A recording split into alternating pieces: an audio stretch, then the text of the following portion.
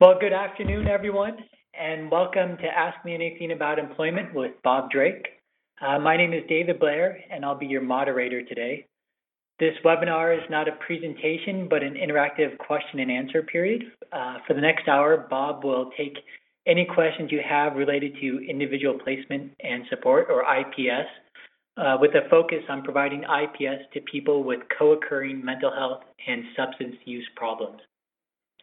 Bob is the Andrew Thompson Professor of Health and Policy and Clinical Practice at the Geisel School of Medicine at Dartmouth and Vice President of the Westat Corporation.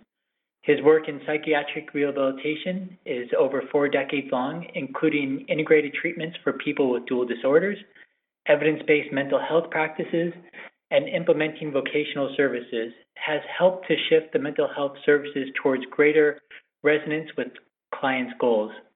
With Deborah Becker, who you saw, who we held a webinar with in the past couple weeks, he has developed the individual placement and support model of supported employment, which is an evidence-based practice now used across the United States and around the world. He's conducted numerous research projects, published over 600 journals and articles and books, and trained many successful researchers. Today's event is part of the National Resource Center on Employment, jointly funded by the National Institute on Disability, Independent Living, and Rehabilitation Research, and from the Center for Mental Health Services within the Substance Abuse and Mental Health Services Administration, a part of the Department of Health and Human Services. The content of this webinar does not represent the views or policies of these funding agencies, and you should not assume endorsement by the federal government. During the registration for the event, you were given the opportunity to submit questions in advance. Over the course of the webinar, we will alternate between those questions submitted in advance and the ones you asked today. To ask a question over the phone, please indicate that you would like to in the chat box in the webinar window. When called upon, you will press ** on your phone to unmute yourself. If you also would like, you may type your questions into the chat box and I'll read them to Bob on your behalf. So Bob, you don't have to look at any of the screen. I'll take care of it all for you. Your participation is critical to the success of the event. Welcome to the webinar, everyone. Welcome, Bob, and I hope everyone enjoys the next hour. I'm going to get us started with one of the submitted questions. But before we do any of that, I was just hoping, Bob, if you could get us started with telling us what you spend your typical day on. Well, nowadays I'm mostly just a researcher, so I spend my day reviewing articles and helping people to write grants and papers and things, and having meetings about research projects. I saw a lot of clients or patients up until a year ago when I retired from that. Awesome. You know, a lot of the times over the course of this webinar, previous guests had mentioned different activities that they're involved with. Is there anything that you'd like everyone to know about that you're involved with, or, to get the word out about something? Well, I've been working in programs for people with co-occurring disorders since the 70s, so that's a long time. I have a little bit of experience and a lot of research projects in that area, and I still, consult to a dual diagnosis program, and I volunteer every week at the local homeless shelter where we see a lot of people with co-occurring disorders. So that's been one of my long-term interests, as well as trying to help people get back to work and get well and get out of the mental health system. Thank you very much. I know you work with Deborah Becker, and she talked about last time the IPS Works website, and I'm going to go ahead and share that with everyone just so they have it this time too. And with that, if you're ready, I'll go ahead and turn to the question. That's fine. Okay.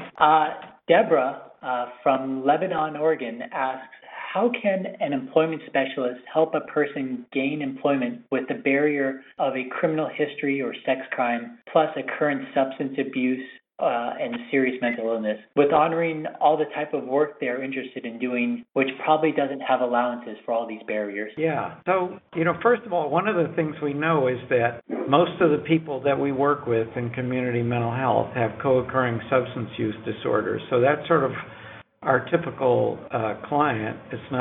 Shouldn't be a big deal or anything special. Another thing we know is from the national household surveys is that the great majority of people who have alcohol or drug problems are employed. Another thing we know is that across all of our employment studies, people who have co-occurring substance use disorders do just as well as people who do not have co-occurring substance use disorders. I think that entanglement with the criminal justice system is a bit more of a barrier, and we can talk about in detail how we handle both of those issues, the co-occurring substance abuse and also the entanglement with the justice system. Should I go ahead and talk about those, or so first of all, working with people who have co-occurring substance use disorders, statistically or research-wise, that's not really a barrier to getting employment. So let me talk about co-occurring substance use disorders. I'll just call it substance abuse, but that refers to alcohol and or drugs, and it refers to abuse or dependence. Lots and lots of people that we work with obviously have co-occurring substance abuse. They can work just as well as everybody else, but we want to take account of several things. One is, we'd like to make sure that people are in some kind of co-occurring disorders treatment. So, they're going to do better if they're also trying to learn to manage their mental health problems and their substance abuse problems. But, we know from longitudinal research that in general, people go to work and work helps them to manage their mental health and substance abuse difficulties rather than that people get complete control of those issues and then go to work. I was taught in training years ago that people should be abstinent for 6 months before they try a new job or other new activities. That turns out to be exactly wrong. Most people, again, go to work first, and work helps them to recover from substance abuse rather than the other way around, getting abstinent and that helping them to work. But having said that, we try to do several things when we help people get jobs if they've got a co-occurring substance abuse problem. The first is to, make sure, if we can, that they're getting some kind of treatment or help with learning to manage their substance abuse. The second is that people understand completely that most employers do urine drug tests nowadays, and so they need to know about how long the drugs they're using stay in their urine, so that they can be sure to have a clean urine when they go to apply for the job. The third thing is we try to help people make sure that they get a job in a setting where they're not exposed to alcohol and drugs. People who've got an alcohol problem probably shouldn't be working in bars, and they shouldn't be working in restaurants that serve alcohol where they can finish people's drinks as they're carrying them back. People who have a drug problem probably shouldn't be working in pharmacies or emergency rooms or hospital areas where drugs are widely available. People probably shouldn't be working in settings where there's, rampant alcohol and marijuana use on the job, and there are lots of jobs around in every community like that. And another thing we do is to try to make sure that people have a good plan for managing their money. For many people, having cash in their pocket is one of the cues that leads them to substance abuse. And if that's been a problem for the person, we want to try to work with them to set up some kind of voluntary money management problem that prevents their, getting a first paycheck and then going out on a cocaine binge or something like that. So we try to do all of those things for the person who's got a co-occurring substance abuse problem. But maybe the most important thing is that we just educate ourselves and keep reminding ourselves that the typical course of recovery takes a few years. Once people have lost control of their alcohol use and developed alcoholism, and then they decide they want to quit drinking, the typical time until they take their last drink is about 7 years. And that's just the normal course of recovery. People cut down on their use, people have longer periods of abstinence, people use fewer days, they may have fewer binge drinking days, but they have relapses too. And that goes on with sort of gradual recovery over a few years for most people, and the same with most drug problems. So we're doing ourselves a disservice if we think that people are going to get abstinent overnight. We keep reminding ourselves, that we want to help the person in this recovery process to manage their substance abuse and their mental health problems so they don't get in the way of working. And what we see happening longitudinally is that people, if they enjoy their jobs, start to find the work very satisfying, and the identity and the pay and the regular routine and the new set of friends and all of these things that come with work start to be helpful in the recovery process. I think over time, people gradually build up all the supports and new skills and habits and everything that they need to be completely recovered from substance abuse, and or to at least to be abstinent for a long period of time. I don't know if people are ever really completely recovered, but those things just gradually build up, and so that's what we're trying to do is to help them with that. And a good job is one of the most important steps, one of the most important components in that process of recovery. So we don't expect people to be abstinent right away, but we do want to have a really open conversation with them about how they're doing with all these issues and how we can help them with the issues and how we can help make sure that their job is protected so that they can become a steady worker. Now, switching for just a minute to the issue of entanglement with the criminal justice system. As you all know, people with mental illness have gotten shunted into the criminal justice system, mostly for very minor kinds of offenses. Over the last 10 or 20 years, this has become a serious problem. And here, I think what we want to do is to try to make sure that people know how to handle the criminal justice record that they have, because most employers, again, are going to do background checks, and employers are not happy to find out about someone's justice system record and be surprised by that. So we did a study once where we interviewed lots of employers about how to handle this issue. And virtually all of them said to us, well, I've hired people who've been arrested and been convicted and even have had felonies, but I want to hear from them when they apply for the job that this happened to them and that it was in the past and that they're doing much better now and they haven't had any recent offenses, and they feel like they've paid their dues and they're sorry for what they did. Often it was due to having a substance abuse problem that they got arrested.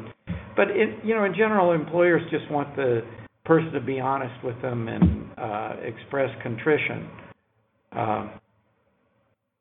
Many employers understand all these issues, just like they understand substance abuse issues. One of the many great things about getting your clients to go to AA meetings is that they will meet people in AA meetings who know about jobs, and they'll meet people in AA meetings who are employers. And so it's a good place to find out about jobs and employers who are interested in helping people to recover. Sure. Why don't I stop there? Maybe there are more specific questions. I'm sure. Looking at the questions that were submitted in advance, there were a lot about that subject, so I really appreciate you. Going to one of the questions in the room, Robert asked, what do you think about trying to hire more certified peer specialists as employment specialists to share their lived experience and recovery of their own due to work? Yeah. Well, I know lots of programs are doing this now, and they're doing it in different ways. Sometimes the peers who get hired are doing part of the job and working with other employment specialists, and sometimes they're doing all of the job. We don't have good data yet on how this all goes, but, my basic feeling for a long time has been that, the dichotomy between professionals and peers is a false dichotomy. Most of us in the mental health system have had mental health problems, have family members with mental health problems. Many of us don't acknowledge those things publicly, but I think it's just part of who we are in the mental health system. We have a sensitivity and an empathy for mental health problems. And we know that people who have lived experience have got, some special experiences that really help them to do whatever job they're in. In the research center that I've been running for 35 years or whatever it is, we've always hired people who have lived experience, and they have been just part of our team. And they've worked in finance, or they've worked as interviewers, or they've worked as research assistants, or they've worked in the data area. Whatever their skills are, they do just fine in those jobs. We've never experienced it as a barrier in any way. In fact, we've experienced it as an enrichment because, everybody brings their own experiences to a discussion about research. And I think we've always found that good interventions and good research start from really understanding in detail what people's lives are like and what people want from their treatment and from their experiences in the world. In research terms, this is often called phenomenology, and so there's some people who specialize in that area. But I think it's always an important part of good research, just like it should be an important part of clinical services everywhere. My close friend Pat Deegan has taught me a lot about this over the years, and I think one of the things that Pat always says is that if they're peers as part of the team, then the discussions are more empathetic and less stigmatizing, that it has a way of helping the clinicians to use better language and think about problems in more client-centered ways. Absolutely. I know we have a lot of questions, so I'm going to move you along to another one. There's a large contingent of participants from the state of North Carolina here.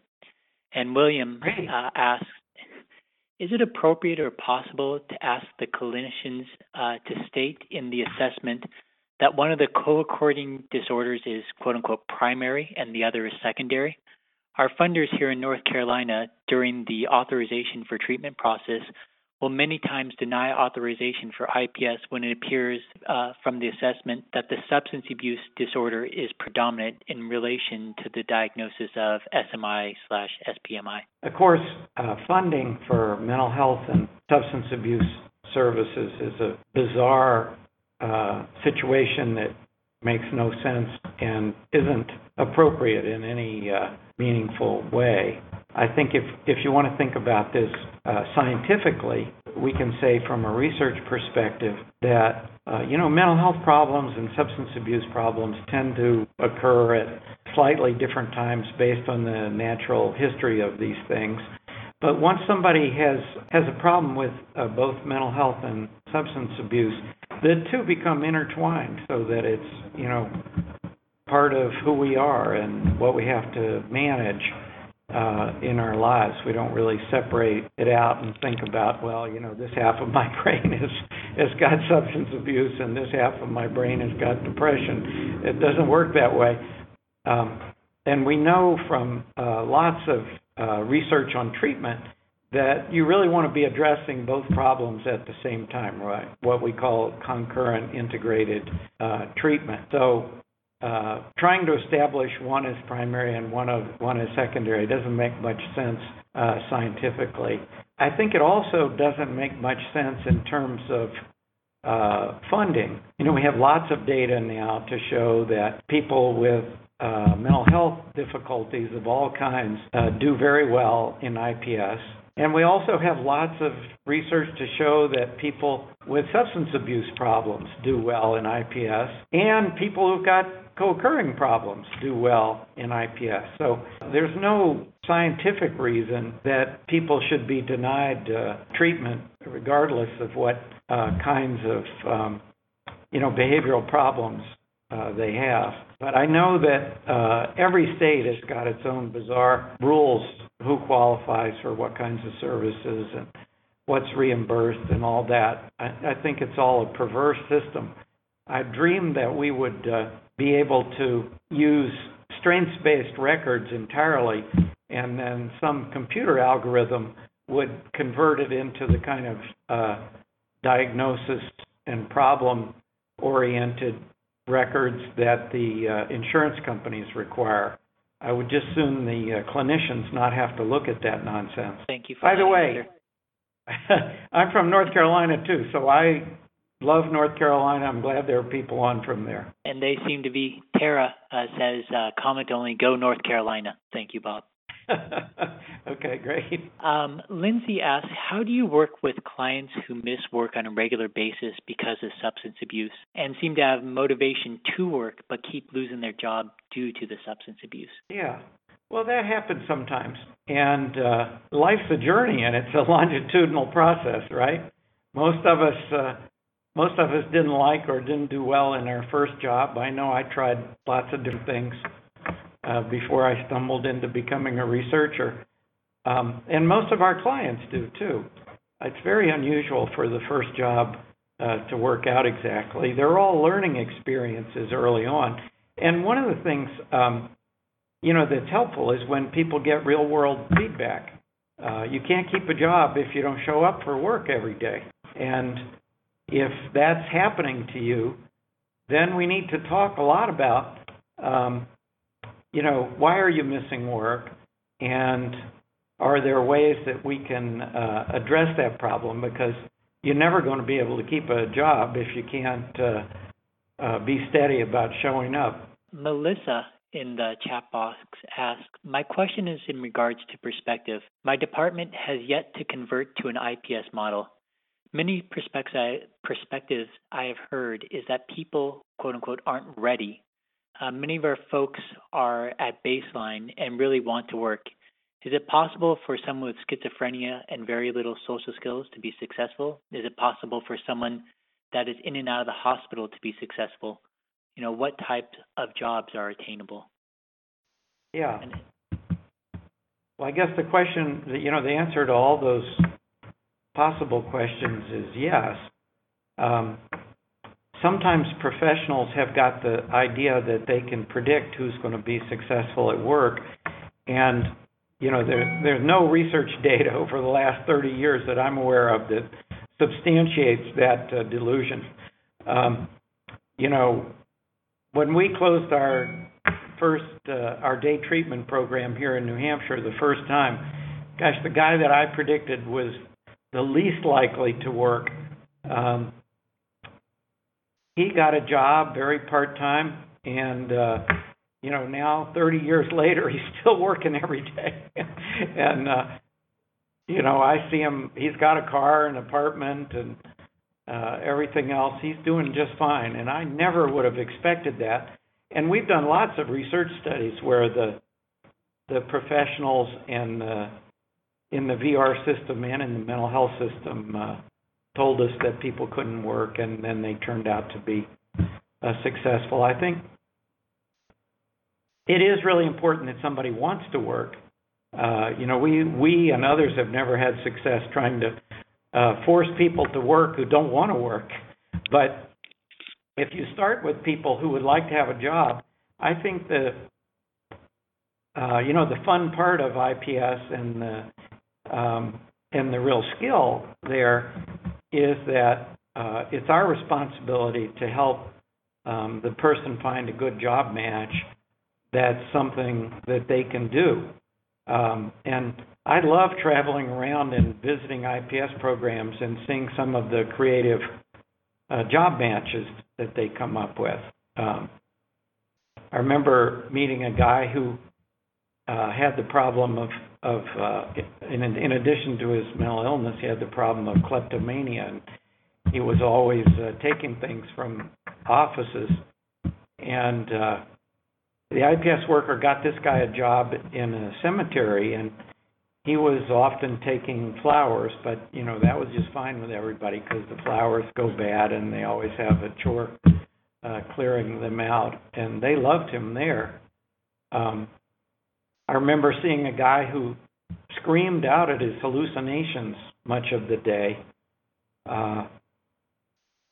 Obviously not a good candidate for an office job, but they got this guy a job in a sawmill where everybody wore, the ear mufflers to screen out the noise, and nobody was bothered at all by his screaming. He was a very successful employee there. And I could go on giving you examples like that. But, they all depend on really being able to make contact with the person and find out who they are and what they're interested in and what they're good at. And then, go out and find a job that matches those interests and skills and so on. Yeah, it really sounds like you're talking about matching the personality along with the job as well. Yeah, you'd really like somebody to have a job that is fun for them and that helps them in their recovery. Right. For the next question, Amy asked, do you have any suggestions on how to strengthen relationships and communication with clinical services when they are not internal to the employment component? And she mentions that this is the case with most of their teams. Where the clinicians are not really understanding and invested in vocational, is that the issue? Yeah, that's the idea. They run as separate teams within their organization where there's not much overlap between the two. So about building communication across them. Yeah. Well, IPS is team oriented for a reason. And there have been lots of studies of this. If when we first got into the field, the wisdom of the experts, which is usually wrong, said that it was important to separate mental health services and vocational services. But there are lots of studies now to show that if you integrate the two services and the mental health clinicians and the vocational IPS workers, you get better outcomes than if you keep them separate. I think the one issue is structural. You've just got to figure out how to get people together on the same team so that they're meeting together and they're trying to solve problems together. The clinicians really should be a part of helping people to find jobs. I mean, the typical meeting of our team here is that, and I'm talking about in my clinical role, the vocational specialist says, well, I've spent a few hours with this guy and I've been to his home and I've walked around with him and he's very paranoid and scared around people, but he loves being around animals, and I think we need to find him a job where he's got not so much people contact at the beginning, but he's got a lot of contact with animals. And so then it should be a group or a team process where the team brainstorms and says, one person on the team says, well,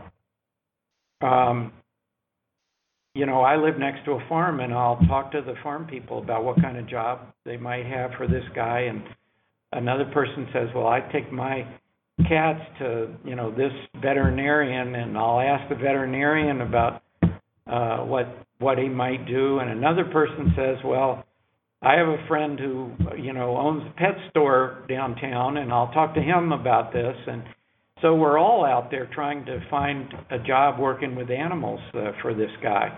It isn't just the IPS specialist job. And then once we get somebody into a job, it's also, a team-oriented task to help make sure he or she has the supports that they need to be successful on the job. Now, the difficulty with this is that lots of clinicians have never worked on such a team and don't really understand how IPS works, and they don't understand integrated services. And so, we need to convince them of this, and we can do so in lots of different ways, having them read things, having them watch videos, having them talk to people like them who have worked on these kinds of teams, So like I often get calls that, our doctors are bums and they don't understand that people can work and they want to work and so on and so on. They're telling our patients that they're not ready to have employment and so on, and we can't get through to them. And so I say, well, would you like us to send one of our doctors out to spend a day with you and to meet with your doctors and go over all these things with them, because they may be more likely to listen to another doctor. But in general, I find clinicians sort of get it, and the light bulbs go off when one of their clients that they really cares about gets a job, and it really has a transformative effect on the person's life. I know that's what happened to me. I didn't have any training in vocational services, and Debbie Becker was always bugging me about getting people jobs, and I was kind of trying to put her off. But then when she got jobs for a couple of people that I didn't think could work, and I saw how it spurred their recovery ahead in ways that I just never thought were possible, then I became a believer. And so I started wanting to know more about employment services and want to know more about how, I could be helpful and we could build this into our mental health system. Sure. Amy actually clarified that her problem is in addition that they're separate organizations, meaning that they're different companies. And how do you get to that level of communication when you can't make it a team, I guess? Yeah. Well, the burden of that should fall on the CEOs, and they should talk to each other, and they should figure out, okay, should your clinician come meet with our team for the team meeting, or should we go to meet with you for the team meeting? And how can we make sure that this works effectively and that nobody loses money? CEOs usually are just worried about their funding streams and their budgets and so on. Excellent, thank you. I'm going to try to roll two people's questions into one, so I apologize if I butcher both of them in the process. Gabriel asks about, on a realistic basis, would you say employers are more educated to support individuals with mental health and substance abuse challenges to succeed on the job? And then the second question I'm trying to roll in is from Richard, who asks, do you believe self-disclosure can help or hinder someone's chances in getting hired? So the preparation of employers and then self-disclosure. Yeah. So, every employer is a little bit different. A few years ago, I spent 3 or 4 years doing job development just so I could learn about it and see how it would go. And I was really surprised how interested most employers were in hiring people with disabilities. And most of them didn't want to know, real details about what kind of disabilities people had. I used to show up and say, well, I'm a vocational specialist and I'm trying to help young people with disabilities get jobs. and I wanted to know about your company and who you hire and so on, the usual way we do job development. And what I found out was, gosh, at least half of the employers really had an interest in hiring people with disabilities. And that was usually because, somebody in their family had a disability or was in recovery. And sometimes it was a mental health issue, and sometimes it was a physical issue, and sometimes an addiction issue. But as we got to know each other a little bit, usually they revealed some things about that. And you could also usually tell in the first meeting if the person was really not wanting to hire people with disabilities. They know they can't say that because of ADA, I guess, but it becomes pretty clear as you talk to them that they're, overly fearful about all of these things. So anyway, we try to develop relationships with the people that are interested in being helpful in their community and in having a diverse workforce. I think there's lots of data now to show that diverse workforce leads to more creativity and productivity. And, that can refer to hiring people from minority backgrounds, but it can refer to hiring people with disabilities, too. And most employers nowadays really get it and understand that that's an important thing. Now, regarding somebody disclosing their disability, that's always personal choice, and it's up to the individual. And, I think it's really important that we all have good skills for talking to people about that and getting them to understand, when it's helpful for us to do job development and when it's helpful for us to talk to the employer with them and when it's helpful for them to disclose something about their mental illness. And I've found over time most clients have unrealistic ideas about all these things. They think you're going to go hand the person a list of their diagnoses, or they think disclosure means they've got to, tell somebody about all the difficulties they've had over time. And of course, none of that's true. And so, what we try to do is, have a practice interview with the person, or if I'm going to go talk to the employer, just like if I'm going to go talk to the family, I want to tell the person exactly what I'm going to say and make sure that's okay with him. He can help me figure out how to phrase it and what to say and so on. And again, my experience has been most employers don't want those kind of details. Usually an employer will say, well, that's really, interesting, tell me about these people, or where do you work, or something like that, which can be answered in, very generic terms rather than any details. And I think there are some employers that are more afraid of substance abuse, and there are some that are more afraid of mental health issues, and there are some that are more afraid of criminal justice involvement issues. And so I think it's best not to get into any of those details unless you need to. Sure. And I would say the same for disclosure. And I've had a lot of clients. I would just worked with a guy for 2 or 3 years who kept getting jobs and not telling the employer about his criminal justice history because it was 10 years ago and he thought it wouldn't be on his record anymore and so on.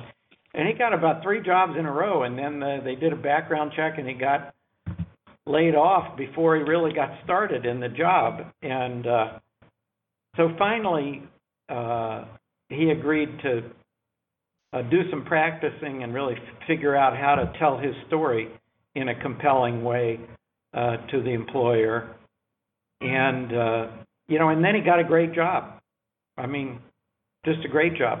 And partly because the employer was so interested in addiction issues.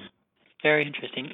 I shared this last time, but there's a job search board called 70millionjobs.com, and it's specifically targeted to people with forensic backgrounds. So I'll share that link in the chat for everyone. Lynn asks, how does IPS differ in serving people with other disabilities? For example, substance abuse co-occurring with intellectual or physical disability. So that's a great question. There are more and more IPS teams in different kinds of settings. Like 2 years ago, we started a team here for people, young adults with autism spectrum disorder. And so, the team is really an IPS specialist and a neurocognitive specialist and a psychiatrist who's a specialist in autism.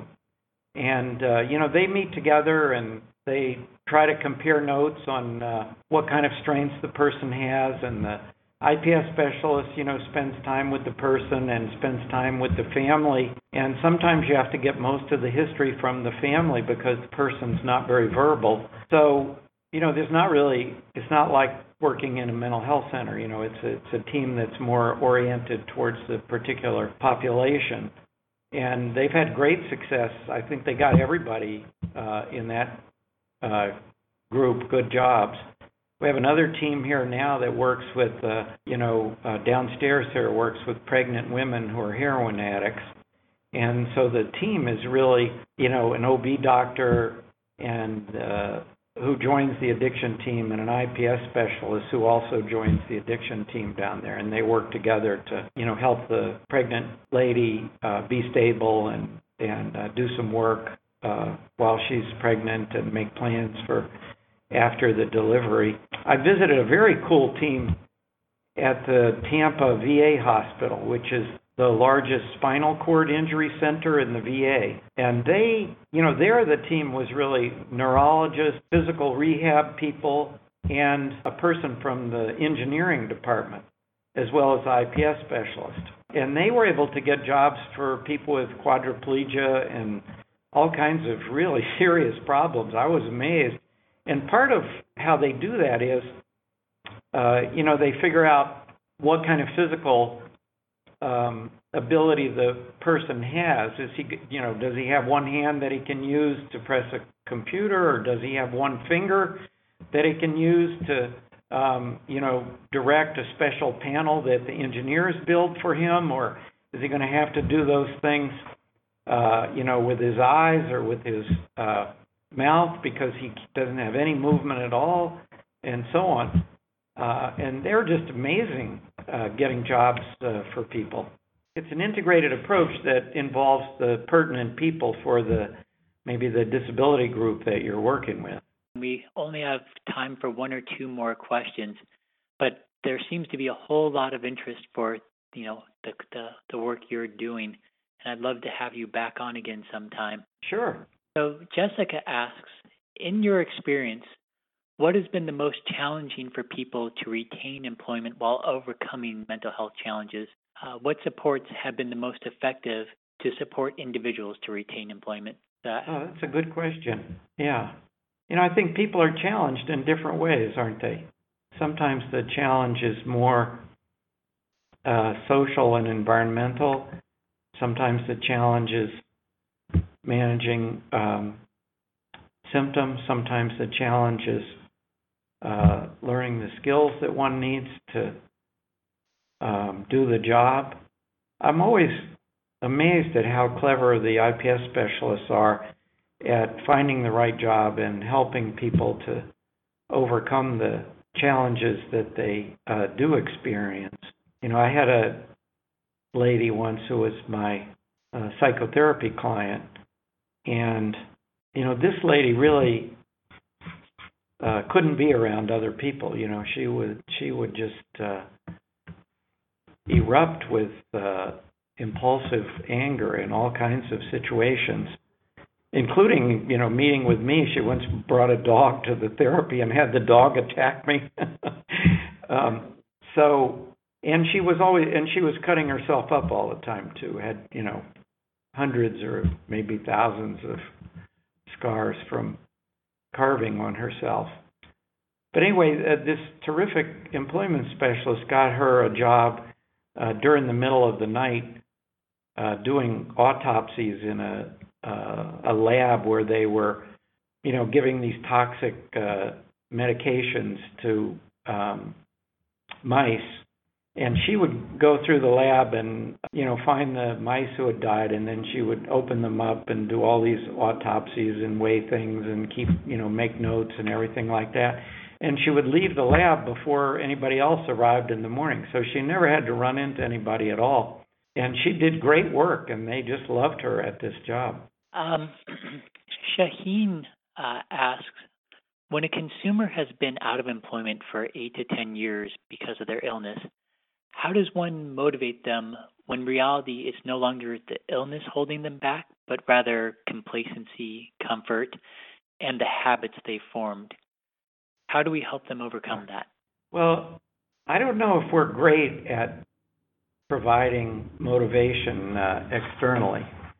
I think the person has to have some interest in work. But having said that, I've seen a bunch of people who hadn't worked in years or maybe had never worked at all and were really scared about working, but they liked art or they liked theater or they liked something. And so we got them, a job just 1 hour a week in that area so they could see what it was like. And then over time, it just gradually increased. Most people with serious mental health problems will, end up working 20 to 25 hours, but it may take 6 months or a year for them to build up to that level. I'm just going to keep going with the questions while we still have time. Melissa asks, do you disclose a client's barriers to employers at the gate as a way of building an honest relationship? And what's the best way to approach employers initially? Well, Sarah and Debbie have written these really nice things about how to do job development. I think they call it 3 cups of tea. And I don't do it exactly like that because they're the experts and they wrote this book after I had been doing the work. But, for me, I find it really fun to go meet a new employer, and I'm genuinely interested in what kind of business they have and what it's like to run that kind of business and who are the people that work in the back and what kinds of jobs do they do and all that kind of stuff. And after I've had 1 or 2 meetings that are, just building a relationship like that and learning about their business, then I say, well, if I have someone that I think would fit into your place well, could I give you a call about it? And usually the employer will say, yeah, please call me. And be sure you call me and give me the guy's name because everybody has to apply for a job through the internet at our company. And if you tell me the name, I'll put that person up the top of the list and make sure I interview him. But I don't even have somebody in mind at that point. And then when I call them about a person, I mostly just tell them, I think this guy would be really good in your setting doing this specific kind of job that you and I talked about. I don't tend to say anything about what kind of disability they have. And, of course, the employer's not allowed to ask. That is true. Dana asks, and I think this is our last question, how can confidence levels be raised of employment specialists with little to no business experience or training when beginning employer engagement activities? Well, that's a really good question. I think that's why we try to make sure we have supervisors and trainers who've got a lot of experience. I remember when I first started doing this, Debbie Becker and I would go visit programs in different parts of the country, and the sort of typical experience was they would tell us about how, there weren't any jobs in their area and their clients were too sick and et cetera, et cetera. And we said, well, that may be true, but why don't we go out with you just so we can see what it's like? And so Debbie would go with one of them and I'd go with the other one. And we'd meet back at the end of the day, and I had learned some things, and Debbie had gotten 3 jobs for people. So I think, people who know how to do this are really good at it. And it's really, really, it's not a natural thing for most people. You don't study this in school necessarily. And so it's really important to have a supervisor who does what we call field-based supervision, that, goes out into the field with you and helps you learn how to do job development and helps you learn how to talk to employers with confidence, helps you learn how to answer somewhat challenging questions and so on. That is great. You know, everyone, we're out of time. There are many questions that we have not gotten to, and I've put our email address, the scirehab@bu.edu, in there. You know, if there's something anyone wants to ask that we didn't get to, please email us, and we'll make sure someone gets you an answer. If not, you know, if it can't be Bob, someone can help you out. Bob, I want to thank you for taking your time today to answering everyone, and I'd love to have you do this again sometime. Okay, hopefully. fine. It's been my pleasure. Thank you. And I'm sorry I couldn't see all of you. And it always feels better to have a more direct conversation. But I'd be glad to be here again. Thank you very much. Hopefully, after this webinar, by email, all these participants, you'll receive a link to the recording as well as a survey. And we have other Ask Me Anythings about employment coming up with other speakers as well. Again, thank you, Bob, for spending your time with us this afternoon, and we look forward to seeing you all again. Good day, everyone, and goodbye. Bye-bye.